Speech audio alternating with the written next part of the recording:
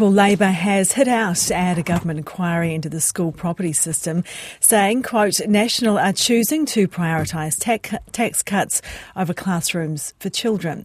The 3-month review will look into building projects promised to hundreds of schools.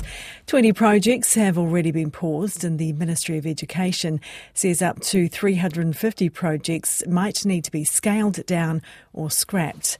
But Papamoa College principal Iva Ropati says this might mean they can't accommodate their students going forward. We increase our roll by 50 to 100 a year. It's not going to be too far away before we're in some serious strife unless we have the space to deliver our curriculum. I think we are being caught up in a little bit of a political shift, a government that are putting down their own stake in the ground in terms of where money could be allocated. Education Minister Erica Stanford joins us now. Kia ora, good morning, Minister. Good morning. When it all comes down to it, is this a cost-saving exercise by your government? Absolutely not. We made that very clear in the stand-up yesterday. We have not asked the Ministry to make any cost savings in school buildings. We haven't given them any directives to stop classrooms being built. And this is I made it very clear to my officials in the budget process that we're not touching school property. In fact, quite the opposite. As I said in the stand-up yesterday, school property is a priority for this government. The problem that we have is a delivery problem.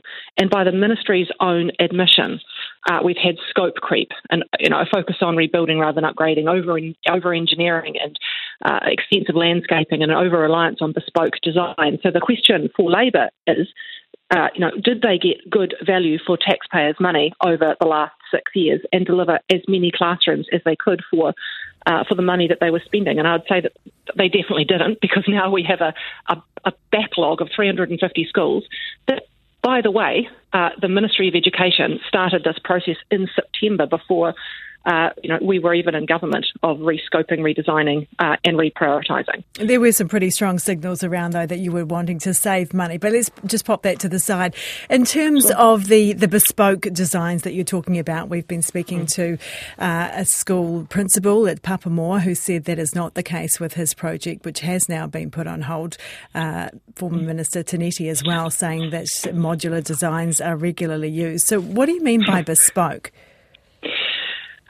We go into schools, and I've been into many, where, they'd won an architectural award because of the fact that we've had architects involved and they've designed their own classrooms. And they are beautiful spaces, don't get me wrong.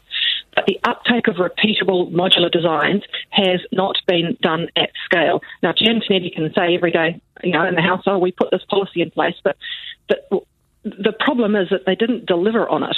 And there are isolated examples across the country, and I've seen them, of repeatable designs and modular buildings that have been created off-site and bought on-site. I don't disagree that they've been used in some cases, but it hasn't been rolled out at scale by the Ministry's own admission.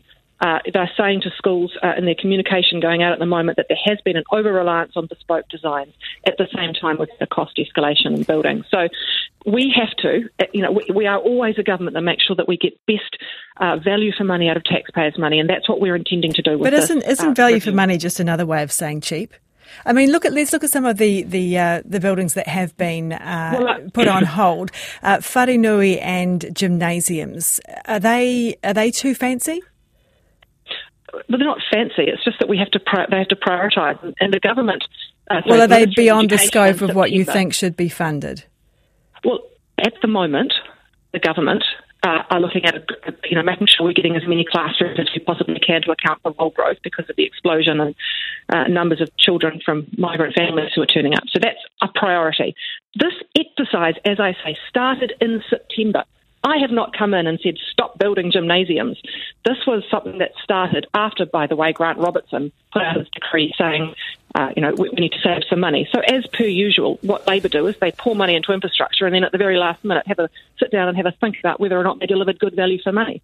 Okay, can I just take you back to the Wharenui and gymnasium, because I guess there is a logic that would suggest you could build more classrooms for the price of, a Wharenui or a gymnasium at a school. Are those kinds of projects going to be funded through your government? We are going to be putting more money every year into school property, like we always have done, like every government has done. The problem that we have at the moment is just classrooms, though. No. The problem that we have at the moment is we have a pipeline of projects that cannot be delivered on because of the previous government not putting in place the proper processes and policies to ensure they could build things that had good value for money. So bespoke design. So now we find ourselves in a situation where we have 350 schools that are not able to be completely delivered on and need to be rescoped, reprioritised and redesigned because of that issue. And that will mean that, and this has been a process that's been ongoing since September, that the Ministry of Education are having to take a look at where are the critical pressures and what can we afford to do right now. And that is a process that they are going through. So this is a decision for the Ministry. They decide on what classrooms get built and what gymnasiums get built. That is an operational decision for them. The government doesn't make those decisions, the Ministry does. How much cheaper do you think these projects or these buildings can be done for? What sort of discount on what is being done at the moment are you looking at?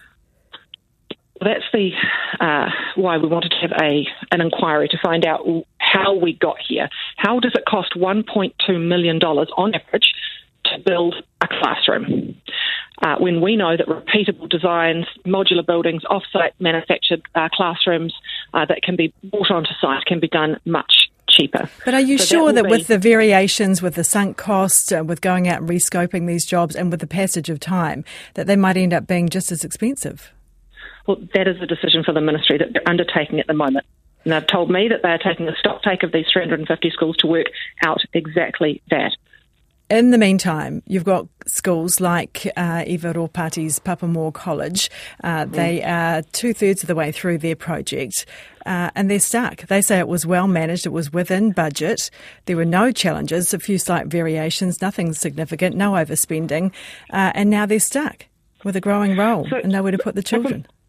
But my understanding of Papamoa College is that they are almost at the end of their project and they have had classrooms delivered and they're at the very end where they're looking at, I think it is a gym and a wharenui or something. The issue that the Ministry have now got, because of this build-up of a pipeline of projects that the previous government weren't able to deliver on, they are now going to go back and look at and redesign and rescope and reprioritise. And that, as I say, is an operational decision. And they will have to go and look at whether or not they can bring down the cost of a gymnasium, for example, at Papamoa so that they can build a classroom somewhere else. And that is a decision for the Ministry that they will make. It is operational. But it is because the previous government were unable to deliver on this pipeline because they didn't put the policies and procedures in place to make sure they were getting good value for money. Has said they would have delivered it. Jay Antonetti said they would have continued to fund these projects, they would have increased funding as they did every year in government, and these classrooms and these buildings would have been built under their government. So why was it, then you need to ask Jay Antonetti, why was it in September, on her watch, that the Ministry of Education had to start rescoping, redesigning and reprioritising all of these classrooms?